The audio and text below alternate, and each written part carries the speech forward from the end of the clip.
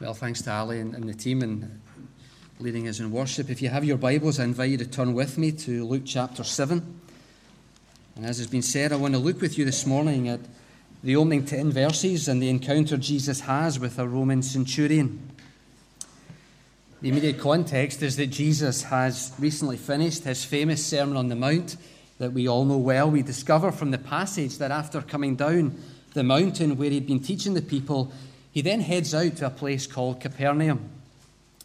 And when you review the Gospels, we discover that our Lord actually spends quite a considerable amount of time in Capernaum. He's already preached there on a number of occasions. He has healed large numbers of people. And in fact, in Luke chapter 4, we discover that Peter actually lived there.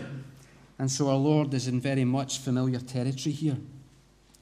And so let me read to you then from Luke chapter 7, beginning at verse 1. After he had finished all his sayings in the hearing of the people, he entered Capernaum. Now a centurion had a servant who was sick and at the point of death, who was highly valued by him. When the centurion heard about Jesus, he sent to him elders of the Jews, asking him to come and heal his servant. When they came to Jesus, they pleaded with him earnestly, saying, "He is worthy to have you do this for him, for he loves our nation, and he is the one who built us our synagogue." Jesus went with them. When he was not far from the house, the centurion sent friends, saying to him, "Lord, do not trouble yourself, for I am not worthy to have you come under my roof. Therefore I did not presume to come to you. But say the word, and let my servant be healed. For I too am a man set under authority, with soldiers under me, and I say to one, 'Go,' and he goes, and to another, 'Come,' and he comes. And to my servant, 'Do this,' and he does it." When Jesus heard these things, he marveled at him, and turning to the crowd that followed him, said, "I tell you, not even in Israel have I found such faith." And when those who had been sent returned to the house, they found the servant well. Let's pause and let's pray. Father, thank you for already all the things we've been able to sing about, to remind ourselves of, and to be thankful for. And Lord, we pray that as we turn to your word now, that you would speak to each of our hearts, and that you would help us to hear what it is that you would have to say to each one of us. For we ask these things in Jesus' name. Amen. Throughout the Gospels, and particularly in the early days of our Lord's ministry, we read time and time again of how the crowds came and followed him. In Luke chapter 4, we read about how the people sought him and came to him and would have kept him from leaving them. In Luke chapter 5, we read about how great crowds gathered to hear him and to be healed of their infirmities. And in fact, when you go to the parallel passage in Matthew's Gospel, we read and discover there that before he enters Capernaum, we read that when he came down from the mountain, great crowds followed him. And it would seem that these crowds even followed him into Capernaum, because we read later in the passage of our Lord turning to the crowds and speaking to them about the faith of the centurion that we meet in this passage. What must it have been like to have met Jesus even just once? What must it have been like to have heard him teach, to have seen him heal, and even to be one of those whom the Lord touched and made well again? It's significant that our Lord never turned anyone away. Those who came for healing were healed. Those with needs were counseled by their Creator. How privileged these people were to have met the Lord Jesus personally, to talk with him, and for many to be healed by him. As we come to church Sunday by Sunday, I wonder, do we ever really consider and think about what an awesome privilege we have to be here? As we gather together as God's people, something significant is taking place. We're gathering together to both worship God and to hear from him. What we do in this place week by week is an awesome thing. That we are just as privileged as the people who would meet Jesus on those Galilean shores. That when we come here, we come to meet with him. I wonder how many of those that met the Lord during his ministry became believers. For those that did, how they must have sat back and wondered as they reflected upon that day where they met him for that first time. As they met the Lord Jesus in the flesh, they spoke with him, and then would consider that that same Lord then went to a cross and died in their place. Perhaps the majority of the people in those vast crowds that gathered and came to meet Jesus may not have taken much time to think about who it was they were coming to see. They may simply have come out of curiosity to see what all the fuss was about. Perhaps those with illnesses came because they tried everything else, and so they came to him as a last resort, with nothing to lose. But what we discover from our passage today is that our attitude in approaching the Lord Jesus is of great importance. Our attitude and how we approach this place and these moments is absolutely critical. How we view him and how we view ourselves is the difference between life and death. It's the difference between salvation and judgment. And so I invite you to have your Bibles open in front of you as we look on at our passage together and work our way through this morning. In verse 2, we're introduced to a centurion. At the time, Capernaum was an important military town, and although Galilee didn't become a Roman province until AD 44, the people were still under Roman rule and governed by them. And we discover from history that what the Romans did was to appoint people from within each locality to rule on their behalf under Roman commanders. Therefore, whilst the commander of the occupation army and some of the soldiers would have been from the Romans directly, the majority of these armed forces were actually made up of locals. Anyone then who became part of such an army were hated by the people and seen as traitors, because they had now sided with the Romans and were now oppressing the very people that they had once lived beside. As the name suggests, the centurion was typically a soldier in charge of 100 men. And the centurion that we're introduced to here most likely was a Gentile, and as you're probably aware, relations between Jews and Gentiles were strained at the best of times. The Roman centurions were generally despised because of the way the majority of them treated the people that they governed. They were not known for their kindness, but rather were meant to be feared because of the way that they ruled in such an oppressive and fearsome way. After all, they are there to maintain law and order. And as we'll see in a moment, this is partly why this centurion stands out from the rest. And yet it's interesting to note that a number of occasions we're introduced and the Bible refers to centurions, and often they speak in very positive terms about them. For example, at the cross, after Jesus had breathed his last, it was the centurion that exclaimed, "Truly this was the Son of God." It was also the centurion that testified to the fact that Jesus was really dead. Now you will notice that the Bible says here that the centurion had a servant who was sick and at the point of death. And interestingly, the word that Matthew uses in his account, that is translated as servant, literally means a young child. Luke uses the more common word that is often used to describe a slave. And so with the use of these two words, it perhaps is there to suggest that the servant who is unwell is in fact a young child that had been born into a family of slaves that were already in the household of the centurion. It would seem that the centurion at some stage had perhaps gone to the markets, had purchased a husband and wife who have then had a child of their own, whether that's a boy or a girl, we're not told. And that child is then born into that slave family and therefore by default is under the ownership of the slave owner, which in this case, is the centurion. And Luke tells us in verse 2 that this servant is sick and is at the point of death.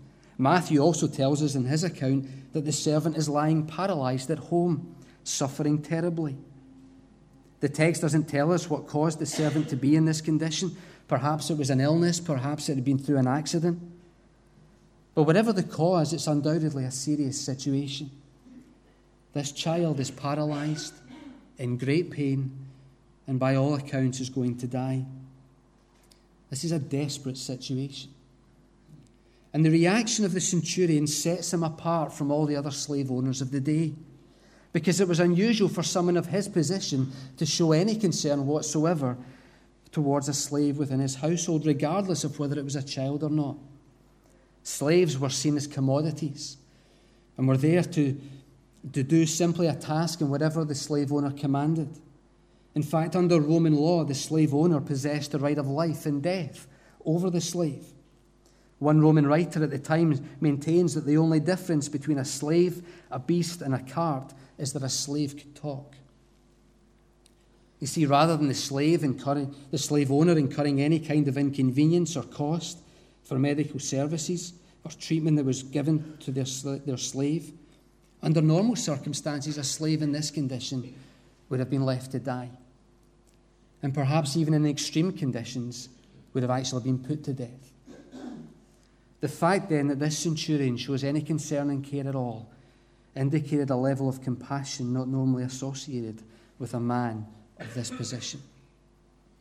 Now it becomes clear that this centurion has some clout in Capernaum, because the passage tells us that when he hears about Jesus and all that he's been doing and how he's been healing the sick, we read that he sent to him elders of the Jews. And it's likely the reason that he sent the Jewish elders to Jesus was perhaps because he thought it would be unlikely that a religious teacher would listen to a Gentile Roman centurion. And so he probably thought that the Jewish elders would have a better chance of persuading Jesus to come and to heal his servant. And so notice then the way that the Jewish elders approach Jesus and speak to him in a way that suggests that they're actually happy to do this on the centurion's behalf. Because under normal circumstances, the Jewish elders would have had nothing to do with a Roman centurion. And yet here they are, willingly and openly going to Jesus on this man's behalf. And this is actually testament to how highly regarded this man was, because notice from verse 4 that they come to Jesus and the Bible says that they pleaded with him earnestly. We know the centurion had authority, and if he wanted, he could have forced people to do what he wanted. He could have told the Jewish elders what to say, and they would be obliged to do it. But what comes across from the passage is that the Jewish elders appear to be genuine in their earnest appeal on this centurion's behalf. There's no suggestion that they've come to Jesus under duress and been forced to do this, but rather it seems that they're willing advocates to come and to plead on his behalf. Notice then what the elders say about him in verse 4. We read that when they come to Jesus, they pleaded with him earnestly, saying, "He is worthy to have you do this for him, for he loves our nation, and he is the one who built us our synagogue." Here we see what set the Gentile centurion apart from any other. He's a God-fearing Gentile. The elders testified to this man's love for the Jewish people, and a love that had been demonstrated by the fact that he was the one who had been responsible for constructing their synagogue. And isn't it interesting that this would be a synagogue that Jesus knew well, because he had visited it on a number of occasions and preached there. And so in response to this appeal, we read in verse 6 that Jesus goes with them. And keep in mind here that Jesus would undoubtedly have been surrounded by such a large crowd at this time, all with varying needs, all trying to press in on him and get some time with him. And yet he is so interested in the condition of this servant that he is willing to leave them and to go with the Jewish elders. It's a wonderful example and a reminder to us of how the Lord Jesus is interested in the individual. Yes, he is the Savior of the world, but never ever forget that he is your Savior personally, and that he's interested in the minute details of your life, that everything you go through, everything you face on a day-to-day basis, he is interested in. There is not a circumstance that you can face, there is not a condition that you could ever go through that our Lord would ever turn his back on you. That he is your Savior personally. And so never ever forget that.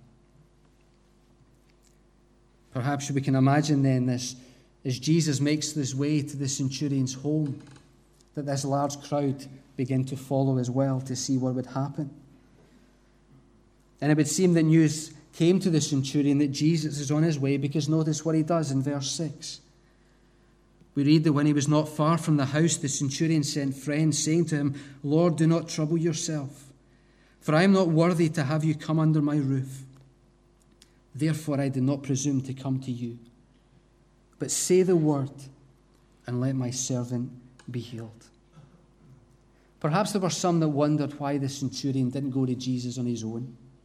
Why didn't he take the time himself? If he was that concerned about his servant, why didn't he actually go himself and go and speak to Jesus?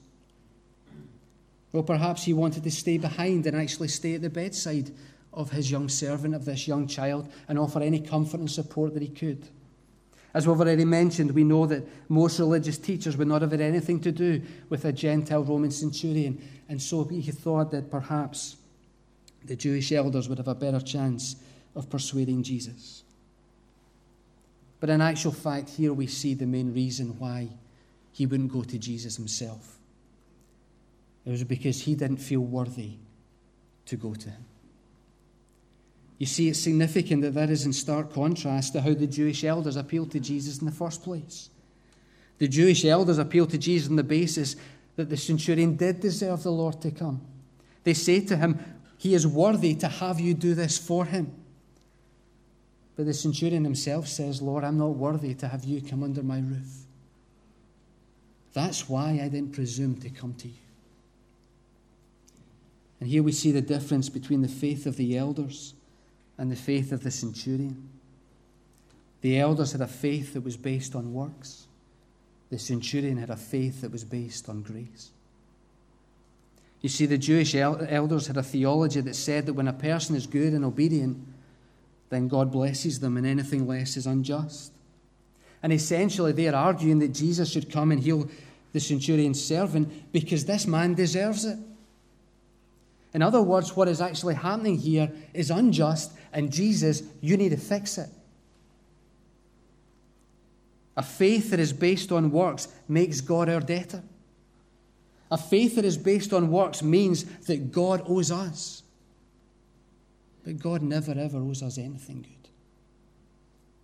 That every goodness and blessing that we enjoy comes to us by grace. We have become so used to the grace of God that we take it for granted. And so when things go wrong in life, often the first question we ask is, how could God let this happen? And yet in truth, when we understand how holy he is and how we have rebelled against him, the question actually ought to be, is why shouldn't it happen?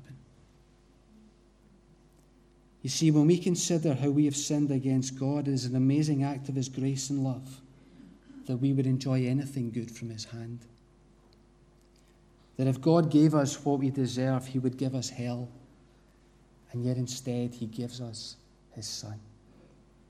The most precious thing that he has given to us.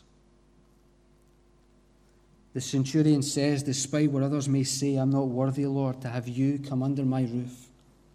That's why I sent the elders to you. That's why I've sent my friends to you now, because who am I to come to one such as you? It's reminiscent of the parable Jesus told in Luke 18 about the tax collector and the Pharisee that went to the temple to pray. And you remember the Pharisee strides straight into the temple. He walks right to the front and begins to congratulate himself on how well he's doing, of how devoted he is. And he thanks God that he's nothing like the tax collector. And yet in stark contrast, Jesus describes the tax collector standing right at the back with his face to the floor, too ashamed to lift his head, and in barely an audible voice says, God, be merciful to me, a sinner. And what astounded the crowds when Jesus told that parable is that he went on to explain that it was the tax collector that went home justified rather than the Pharisee. You see, whilst the centurion was not worthy to approach Jesus or have him come to his home, isn't it wonderful that Jesus still went? If Jesus only dealt with people that deserved it, then there'd be no hope for any of us. And what is so incredible and what we must never forget is that the message of the gospel is for those who know that they're not worthy. When you consider what Jesus has done for you, are you humbled? Are you overwhelmed that such grace and forgiveness has been shown to you? Or have we become so used to it that we take it for granted?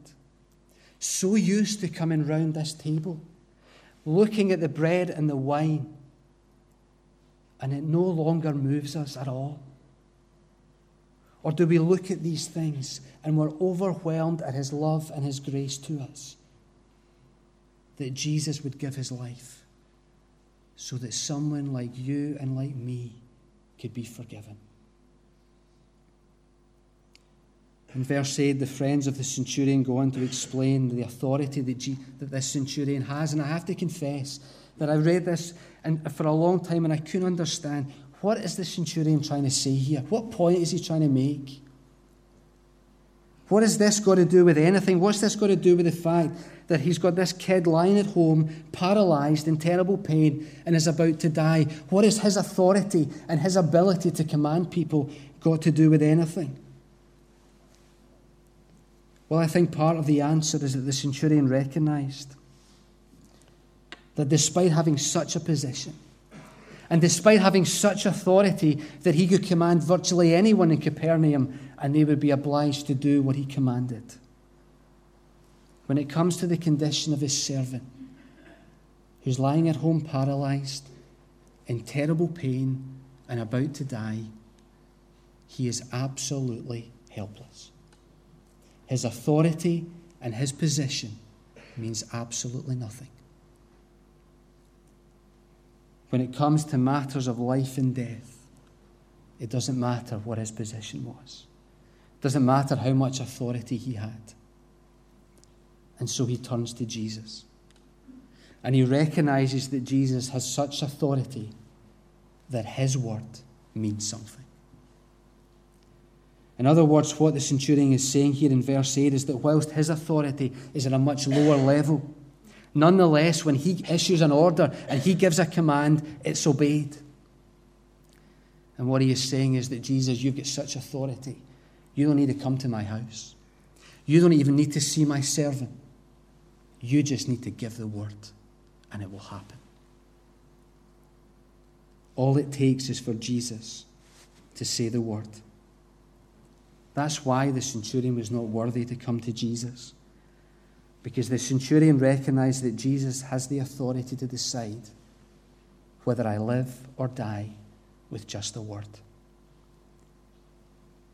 This is the same Jesus that told the paralyzed man to rise and walk, and he did. It's the same Jesus that commanded the storm with the words, "Peace, be still," and in an instant they were. It's the same Jesus that in the very next passage would say to a dead man, "Arise," and he rose.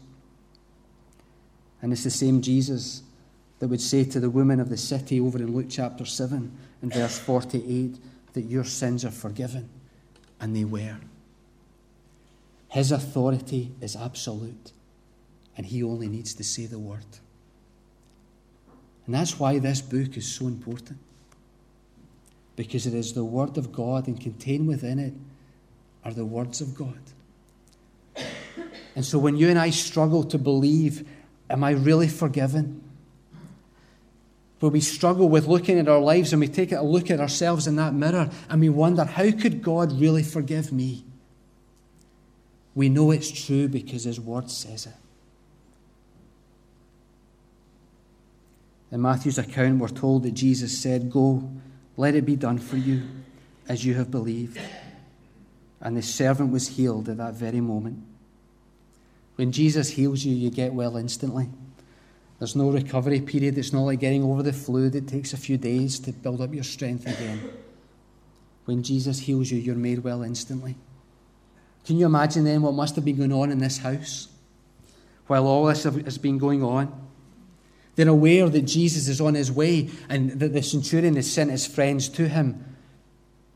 But as they're gathered around this child's bedside, wondering what's going on, they don't know how the conversation's going. They don't know what's being said between Jesus and the friends. And then all of a sudden, this child who's lying paralyzed, unable to move, in terrible pain, suddenly the eyes open. And the kid jumps bolt upright and jumps out of bed as though nothing was wrong. And everyone round about them is going, "Wait a minute here, sit down and just take it easy. Are you sure you're okay?" And the kids wondering where the ice cream is because they feel better than ever, as though nothing had been wrong. If the centurion felt unworthy before, imagine how humbled he must have felt now. Knowing full well he was not worthy to have the Lord come to him, yet in his grace and mercy the Lord did what he asked, and he healed his servant. The centurion must have felt so overwhelmed that Jesus had done what he had asked. Is that our experience? That when we come to the Lord and we pray about something, are we moved and are we humbled when he answers? What we ought to find is that the longer that we're Christians, the more humbled and amazed we ought to be by God's amazing grace to us. Because we see more and more the Lord working in ways that we know we don't deserve. As we finish, I want you to notice just one final thing. In verse 9, we read that Jesus marveled at him. Or as the NIV says, he was amazed at him.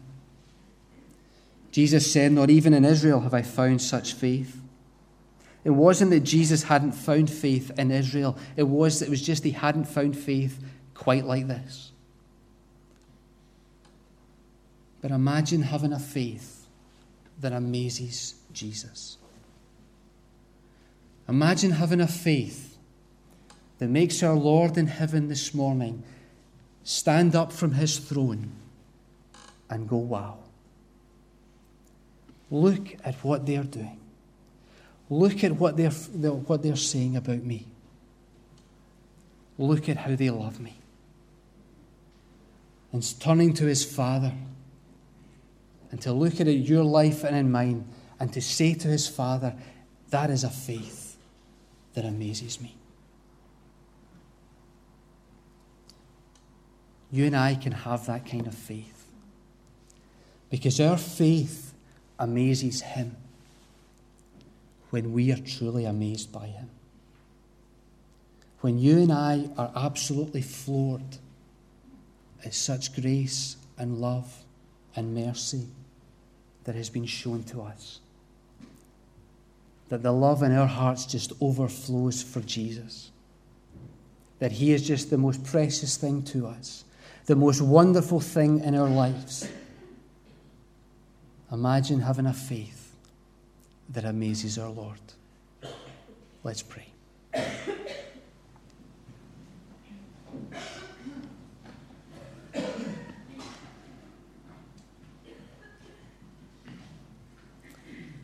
Father, we thank you for this time we've had together. We thank you for what you've been teaching us. We recognize, Father, that this is a story we know well. And yet, Father, we're amazed that it teaches us again of such amazing faith. Faith that trusts you. Faith that believes in you. Faith that will not doubt you. Faith that would say, you don't even have to come to where I am. All you need to do is to say the word. Lord, thank you that your word is true. And help us to take it. Take you at your word. And so when you say to us that we're forgiven, we can believe it. When you say to us that you are with us, we know it. And so, Lord, we ask that you would just bring your word home to our hearts this morning in whatever way we need it. And help us, Father, just to hear your voice and to be changed as a result of having been here.